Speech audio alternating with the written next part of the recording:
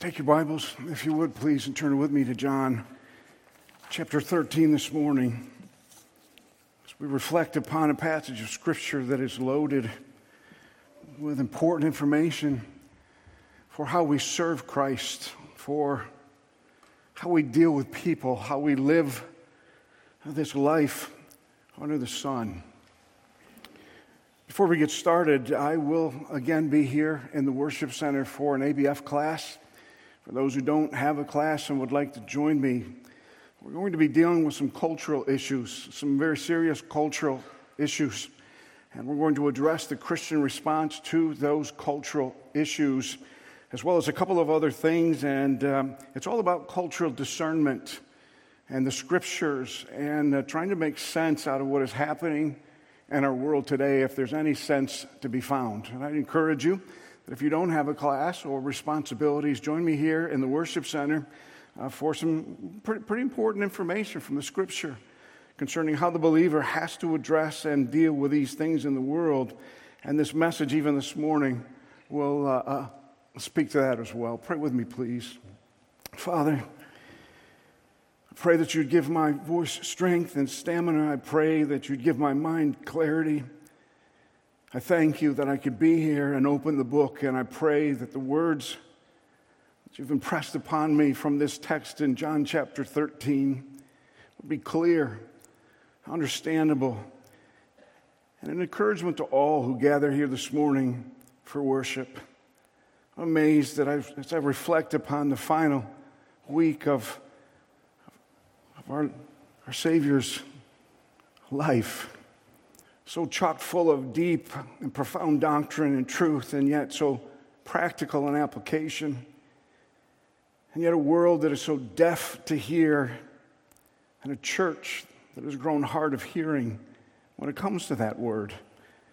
As we look at the words of Christ and decipher them in all of its clarity, I pray that you would speak to us through your word and through the guidance of your Spirit. Give us clarity, not just on life, but our lives and our union with Christ and the way we live here until we hear the sound of the trumpet. So encourage us and bless us and go before us as we enter a study of your word, and we'll thank you in Jesus' name. Amen.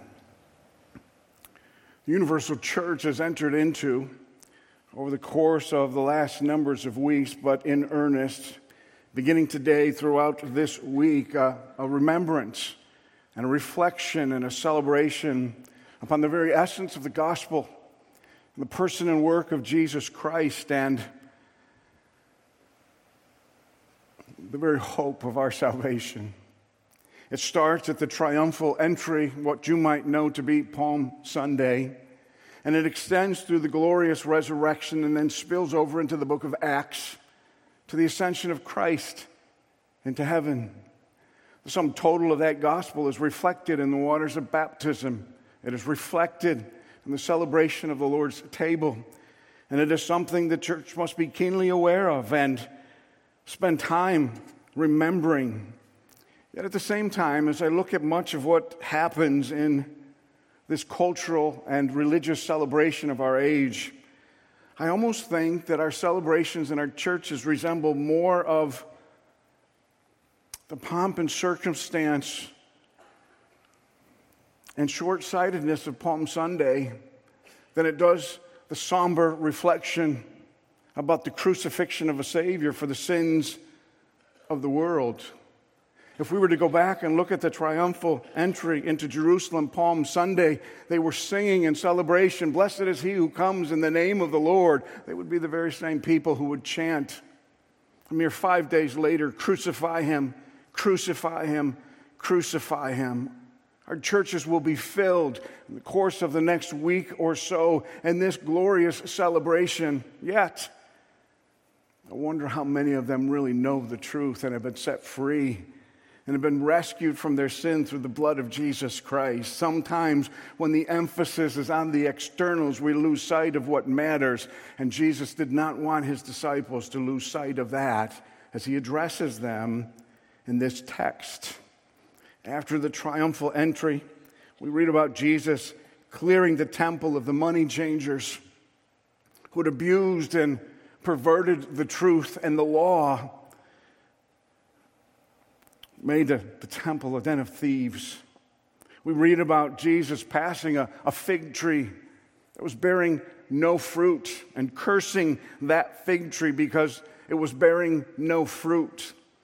And in the symbology of all that was transpiring, he was pointing out there are people who proclaim to be this, a fig tree, but they bear no fruit. And that tree is cursed.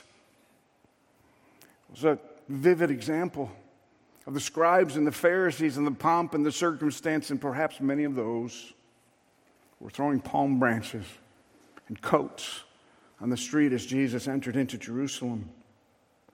On Wednesday of that week, he would travel to the Mount of Olives, again speak about that fig tree.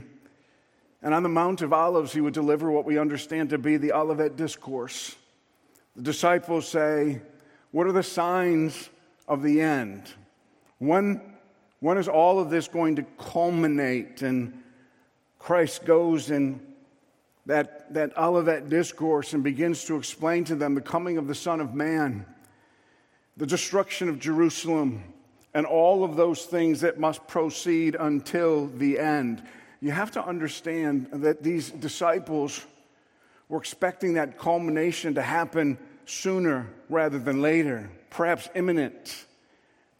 But in the Olivet Discourse, Jesus is projecting out, and he's speaking of things that would have to come after, because they had mistaken the real reason of Jesus coming, and they thought that he was coming as some conquering king. They thought that he was coming as a revolutionary, but he made it very clear he was coming to seek and to save those who were lost. That was his purpose.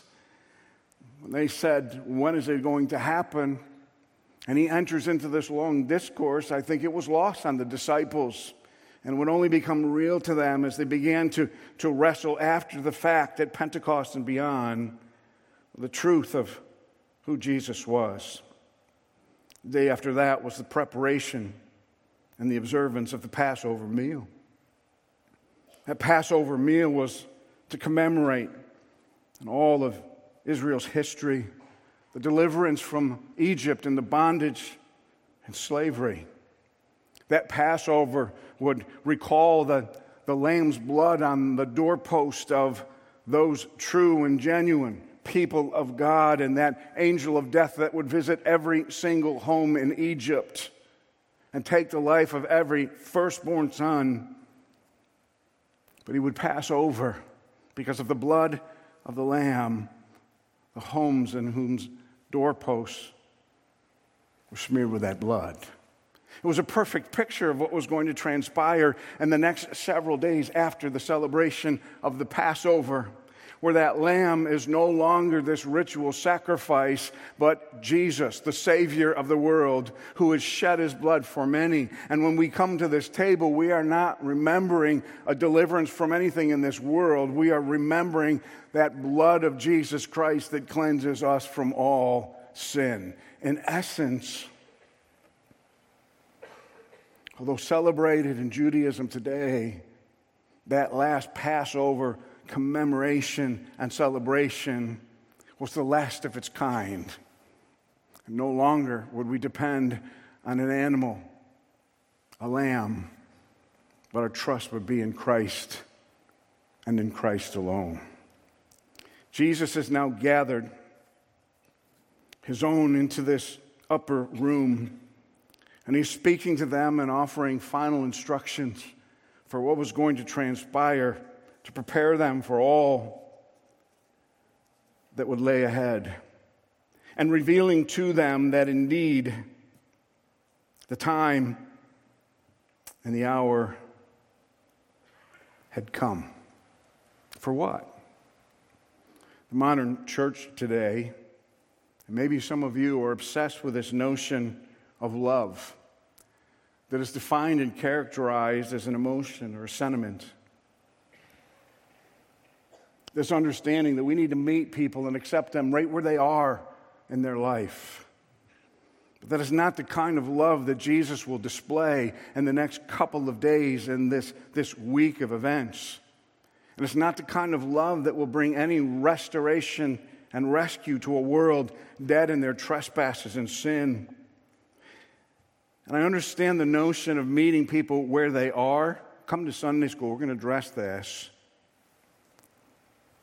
And what we need to be doing is showing people where they need to be. It's one thing to accept the sinner and all of that sinfulness, but unless that's connected with showing them what's wrong and broken and where they need to go, how they can find deliverance like the Passover and deliverance like the crucifixion, we have to tell the rest of the story. And unfortunately, in our mainline churches and even conservative evangelical churches, we're more concerned with this sentimental kind of love and not offending anybody than with the notion that the gospel is an offense, but it is the gospel and that truth only that will set you free, and you shall be free indeed. He's going to bring that to a conclusion as he speaks to his disciples for this hour that had come.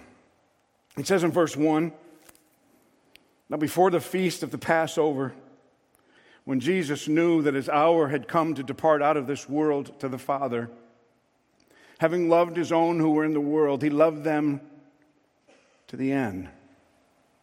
During supper, when the devil had already put it in the heart of Judas Iscariot, Simon's son, to betray him, Jesus, knowing that the Father had given all things into his hands, and that he had come from God and was going back to God, rose from supper. And he laid aside his outer garments, and taking a towel, he tied it around his waist.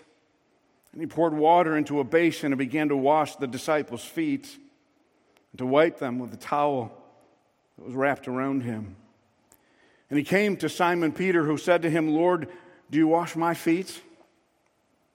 And Jesus answered him, what I am doing you do not understand now, but afterward you will understand. And Peter said to him, you shall never wash my feet. And Jesus answered him, if I do not wash you, you have no part or share with me. And Simon Peter said to him, Lord, then not my feet only, but also my hands and my head.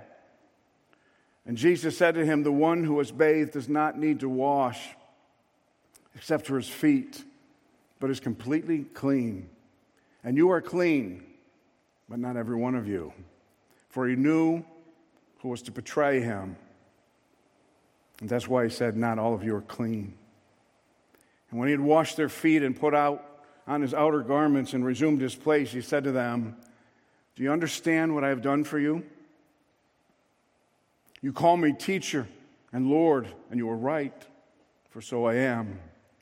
If then your Lord and teacher has washed your feet, so also ought you to wash one another's feet.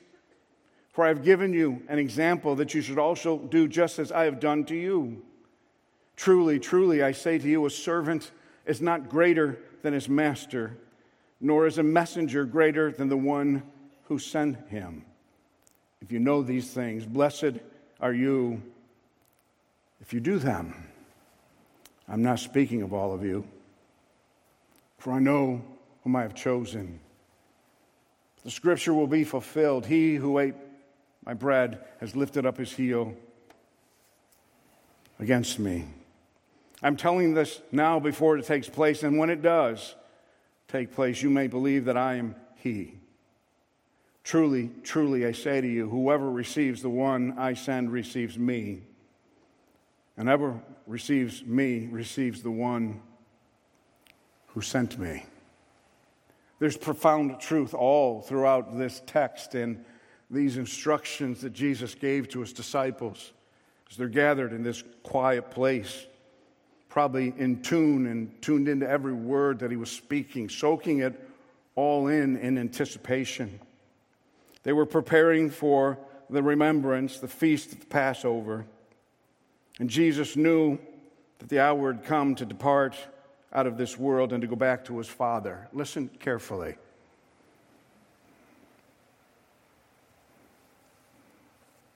The Jews and the Romans did nothing to Jesus that God had not already foreordained before the foundation of humanity as we know it. He was fully in control of what was happening. He knew the time that he was in. He knew what was going to take place and transpire. He knew the ultimate end of all of this and recognized that he was going back to his Father. Make no mistake, Jesus was not a victim. He was the Savior of the world who laid down his life as a ransom for many. During supper, when the devil had already put into the heart of Judas Iscariot, Simon's son, to betray him, Jesus, knowing that the Father had given all things into his hands and that he had come from God and was going back to God, rose from supper, laid aside his outer garments, and taking a towel, tied it around his waist. Now, this is a really cultural text that gives us some great understanding. As you travel through the streets at that point in time, the streets were the sewers of that day. It's where the animals traveled, and your feet would get absolutely filthy. When you would go into someone's home, one of the first things that would take place is you'd be greeted, and the lowest or the most menial servant in the house would take a basin and towel and would wash your feet before you came into the home and reclined on the floor to dine with the homeowner. The disciples knew this custom well. They knew all about this. So when Jesus stood up and took the basin and towel, I could imagine the kind of things that were running through their heads. But in the context of all that has happened, don't miss the important words of Jesus when he says he loved his own who were in the world, and he loved them to the end. He loved those whom he loved. When we stop to think about that kind of love that he will depict and put on display here, it is juxtaposed against the hatred and the heart of Judas. The compassion of Christ even towards this Judas. His love would be expressed to Simon Peter, even though there he goes again. You know, Peter sometimes gets a bad rap. This was no place for his Savior to be stooping in his feet with a basin and towel. And he objected. And yet, Christ loved him with an everlasting love. And he was serving him. He was trying to remind them that he didn't come as a conquering king. He came as a servant to give his life as a ransom for many. And this washing and cleansing of this feet was a picture, or a metaphor, if you would, the spiritual cleaning that would come no longer through the rituals of the law, but through the finished work of Jesus Christ. And his blood would wash us white as snow. Again, this was so much for them to take in, and I'm sure as they were taking it in, their minds are trying to reconcile it all, but they wouldn't be able to until it was all said and done. And he is juxtaposing again what he is calling them to in a life of service to the religious leaders of that day. And he's talking about a transformed life that is cleansed once and never has to be cleansed again. Isn't that a glorious message? Cleansed once and never again. It was appointed unto man once to die. He doesn't die over and over and over and over for your sin. When Jesus forgives you, you are clean, you are forgiven, and your sins removed as far as the east is from the west. But as you stumble through life, boy, do our feet get dirty. The clutters of the world, the sins of the culture, those private sins. That's the picture that he's painting in this simple process. So as he kneels down one by one, having pulled up his outer garment and taken his towel,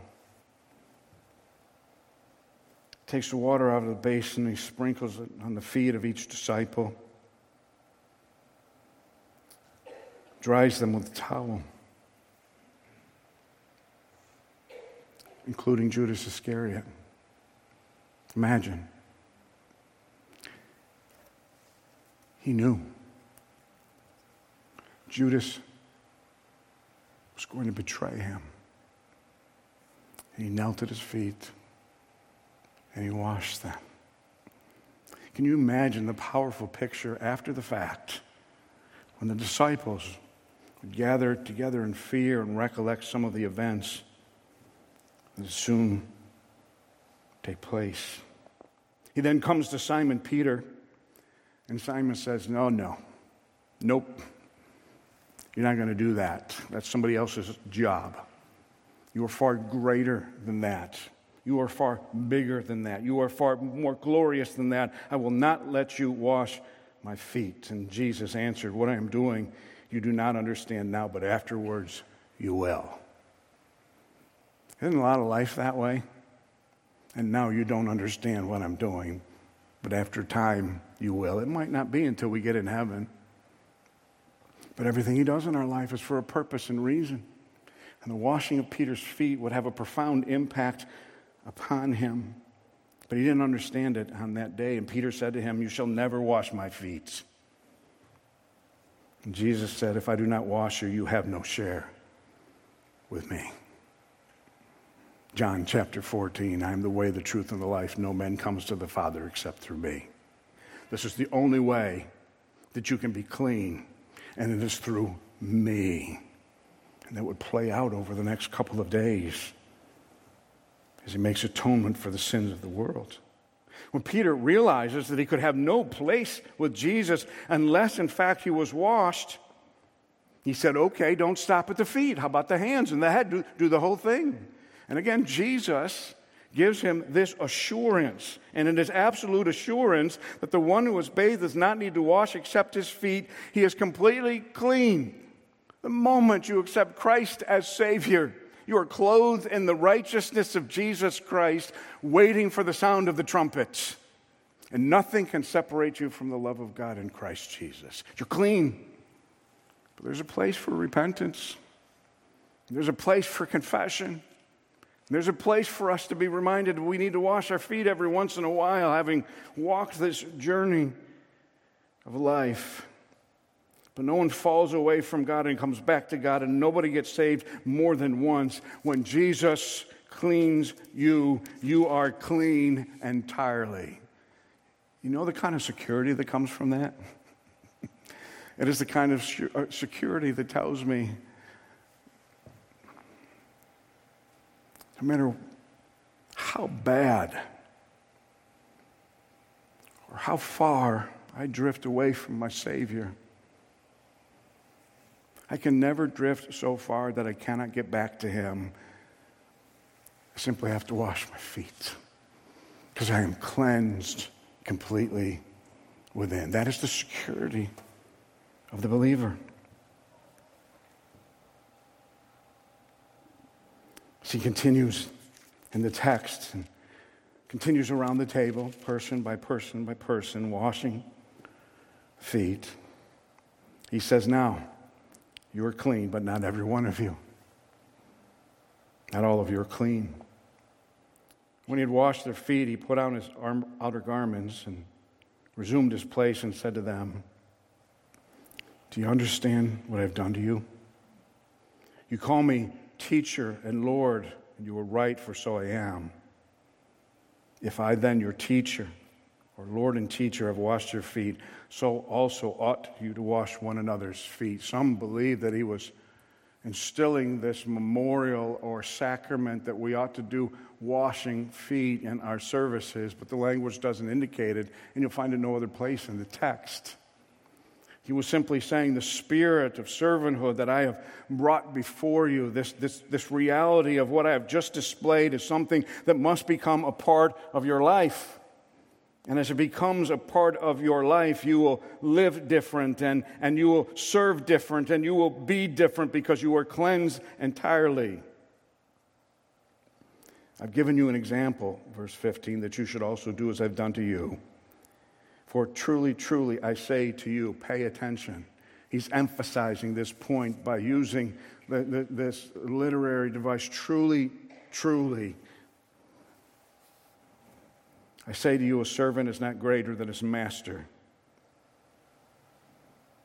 nor a messenger greater than the one who sent him.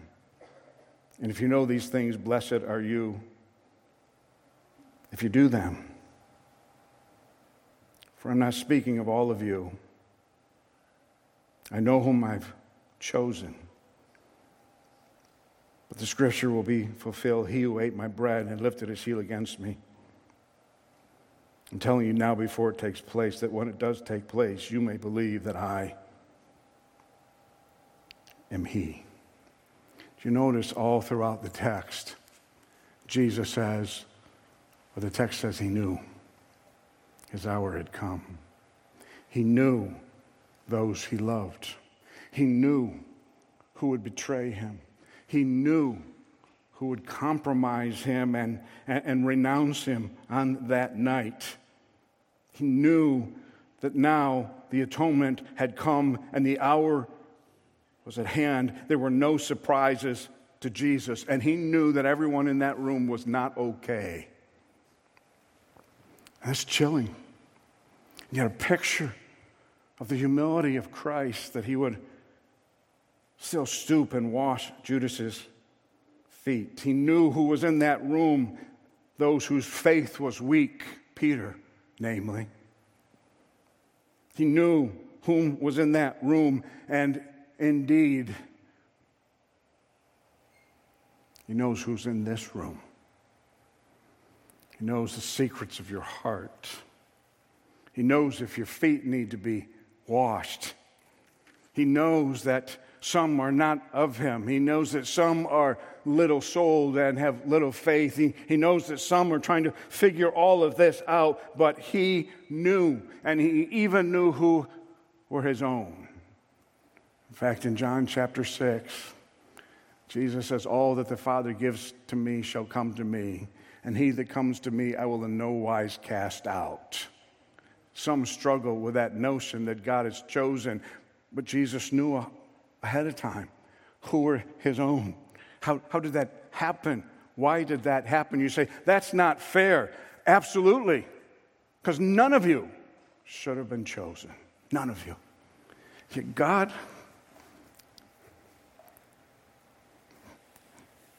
in his grace and mercy, knew you. But you were formed, before you were formed in your mother's womb. He knew you. He prayed for you. In John chapter 17, he knows his own. And as he speaks to his own, he said, I've given you an example. And this is how you need to serve. And this is what you need to do. And I'm going to send you out. And if you take this message and service, I've called you to serve. If someone receives you, they receive me. And if someone rejects you, they reject me. And that is the introduction to our Easter message about the thief on the cross. What was that all about? Well, you have to come next week. Truth of the matter, Jesus was painting a picture of salvation, painting a picture of sanctification with the cleaning of one's feet, painting a picture of security, saying, I know you, I know you, I know you. It reminds me, again, where Jesus says, my sheep hear my voice and I know them, and I give unto them eternal life.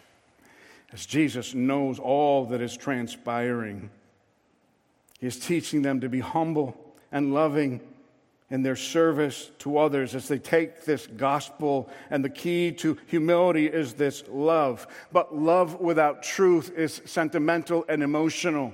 It doesn't help anybody. And to accept someone from where they are instead of telling them where they need to be is not loving at all, because they're dead and they're trespassers in sin. Jesus was not a wimp, and he wasn't a liar. And we have adopted this passage and other passages and written in, this isn't original to me, I've read it in numerous places, an 11th commandment. Have you ever heard of the 11th commandment? It goes like this, thou shalt be nice.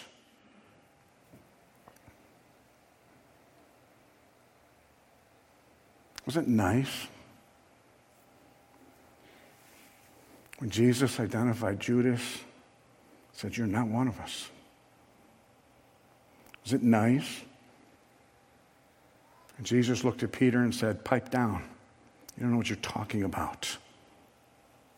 Is it nice when we go to those caught up in sin and say, "You're in need of a Savior. Let me introduce you to the Savior"? The problem with this 11th commandment in evangelicalism today is it overrides the rest of the 10.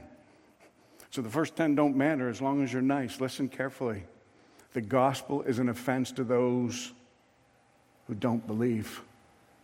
But the gospel brings life that can never be taken away, a cleansing that never needs to be cleansed again, a security that nothing in this world can rob you of, and a promise that as he goes to his Father in heaven, he will prepare a place for you. And one day he will call you, and so shall you ever be with the Lord. This is powerful stuff, not known entirely to these disciples, but they knew. D.A. Carson, commenting on this text, particularly with Judas, says, with such power and status at his disposal, we might have expected Jesus to defeat the devil in an immediate, flashy confrontation right in that room, and to devastate Judas with an unstoppable blast of divine wrath. But instead, he washes the disciples' feet, including the feet of the betrayer. How do we balance those things? That is the essence of the Christian life. But the heart of a servant, at least the heart of Christ, had come to seek and to save, not to be served, but to serve others and to give his life as a ransom for many. He calls us and commands us that greater love has no man than this, that he laid down his life for his friends. You are my friends if you do what I command you. And at the right time, and this was that time, Christ died for the ungodly, and that was everybody in this room. The example of Christ is a powerful example of change and transformation. Not a nice little story of religious pomp and circumstance. And not a story about just accepting people the way they are and never take them to where they need to be. It is a story of humility and servanthood combined with an unabashed and confident truth that speaks to the heart of the people that we come in contact with.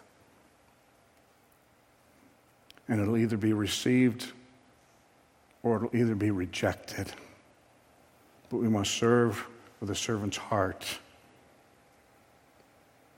But we have to tell the truth to Judas. I have to tell the truth to Peter. I have to tell the truth to ourselves when we look in the mirror. That is a balancing act that most of us struggle with. But you don't need to struggle, because if you know him, he's equipped you to live that way. If you know him, he's equipped you to love that way. If you know him, he's equipped you with the truth that sets men free to speak that way. If you know him, you're not afraid of the world, the threats or the challenges. If you know him, you know that you are clean and will never again be dirty except your feet.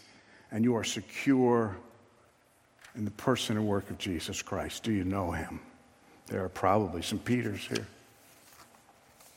Faith is small.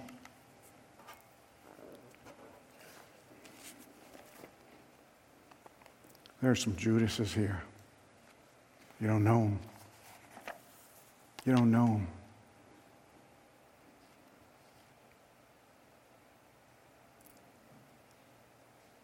There are people here. And for every single one of us, it is truth that sets us free. And we shall be free indeed. And Jesus was laying things in order for what would happen on the next day, and the next day, and the next day. And it's the essence of the gospel that we will return to on Easter Sunday morning. Father, thank you for this time.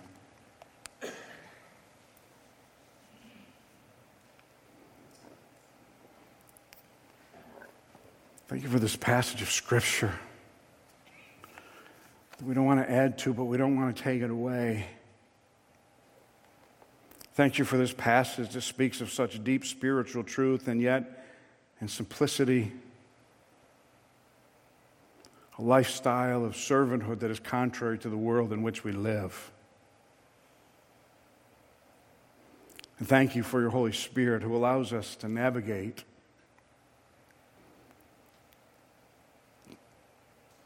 to express and manifest a spirit of humility as servants. It grants us the boldness to speak the truth that sets men free. So often we're not up to the task. Prepare us in the example that you've set for your glory alone. And turn us out into this world to take that message to whomever might receive. And may it be for your glory alone, we pray in Jesus' name. Amen.